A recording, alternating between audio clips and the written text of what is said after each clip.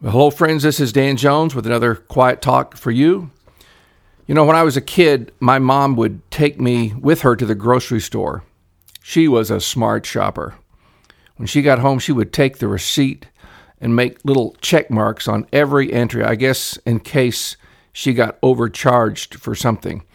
In those days, there were no barcodes, and the checker had to manually enter the price of everything. Growing up without a father in the Depression made an impact on her. Back then, the expiration dates for perishable items were in code. Only the grocery store people could understand them. I guess at some point they passed a law that the dates had to be plain for all to read, so there's no guesswork involved now. Of course, that took all the fun out of trying to crack the code. But anyway, now, just like back then, they put the older cartons of milk in front, so you'll take them first. And some people, I guess, don't check the dates, but I always reach back in the cooler for the fresher stuff. I am my mother's son, after all. Now, I know that's all pretty mundane, but it's more sobering to realize that I have an expiration date. I just don't know what it is. What I do know is that I'm getting closer to that date every day. So are you. But I'm not going to talk about death today, at least not your death. I'm going to talk about the expiration of the age in which we live. The Bible says in Ephesians 1 that God the Father raised Jesus up far above all rule and authority and power and dominion, and above every name that is named, not only in this age, but also in the one to come. The language at the end of that verse intrigues me. This age and also the age to come. Precious few people ever give a thought to the age to come. They're trying to make the best of this age in which they're currently living. Sadly, very few people ever understand the purpose of this age in which we live and why we're here in it. Let me point out something that's important to understand about the times in which we live and the way the world is.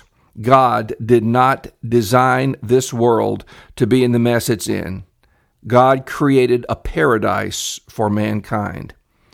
In the story of creation in Genesis, we're told of God making light, God making the land and the seas, God making vegetation, animal life, sea life, and repeatedly it says that God saw that it was good. What he created was good. He didn't create diseases or famine or war. What he made was good. Of course, we all know what happened to his good creation. The ones he put in charge of it all, that would be us, blew it. We took some very bad advice and brought on God's beautiful creation all the trouble that characterizes the world today and has since the dawn of history.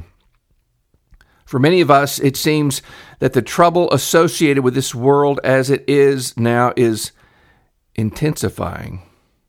In Luke's version of the discourse of Jesus on the destruction of Jerusalem in the second coming, our Lord talks about a time when there will be on the earth distress of nations with perplexity, a time characterized by people fainting with fear and with foreboding of what is coming on the world.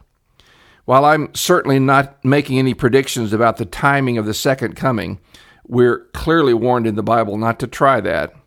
I don't think there's any doubt that these words from Luke 21 appropriately describe the world as we are experiencing it today. Distress, perplexity, and people fainting with fear.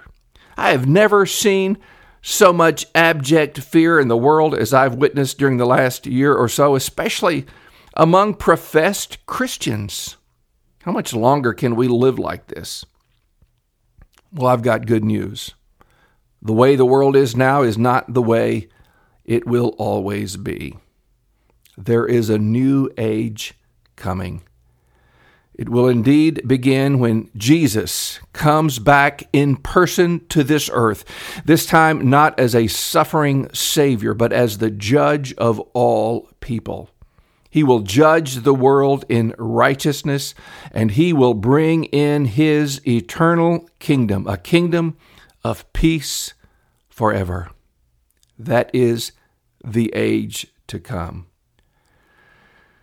Paul says in Philippians 3:20, "But our citizenship is in heaven, and from it we await a Savior, the Lord Jesus Christ, who will transform our lowly body to be like his glorious body by the power that enables him even to subject all things to himself." Followers of Jesus Christ are not of this world, as Jesus used the expression. Peter addressed those he wrote his first letter to as strangers and pilgrims. I have to say that every day that goes by, I feel more like a stranger in this world. But that's not a bad thing. I am a stranger. I am a stranger to those who live only for the passing pleasures of the world, to those who are seeking only to amass as much wealth and money as they can. I am a stranger to those who don't really believe there is an age to come. What about you, dear listener? Do you feel like a stranger in this world, or do you feel right at home? As I've been trying to say, the world as it is now is not what it's supposed to be. When we messed up God's good creation, he didn't give up on us. God is so patient and so merciful. To finally make things right, he sent his only Son to become one of us, to experience what we experience in this fallen world. He died an atoning death to set us free from the power of sin and to give us hope for that age to come. So in reality, the purpose of our present existence in this temporarily broken world is probation. This life is not an end in itself, but it is a time of choosing. It is a time when God confronts us with the choice between life and death. In the age to come, there will only be two classes of people: those who chose life in this present age and those who did not.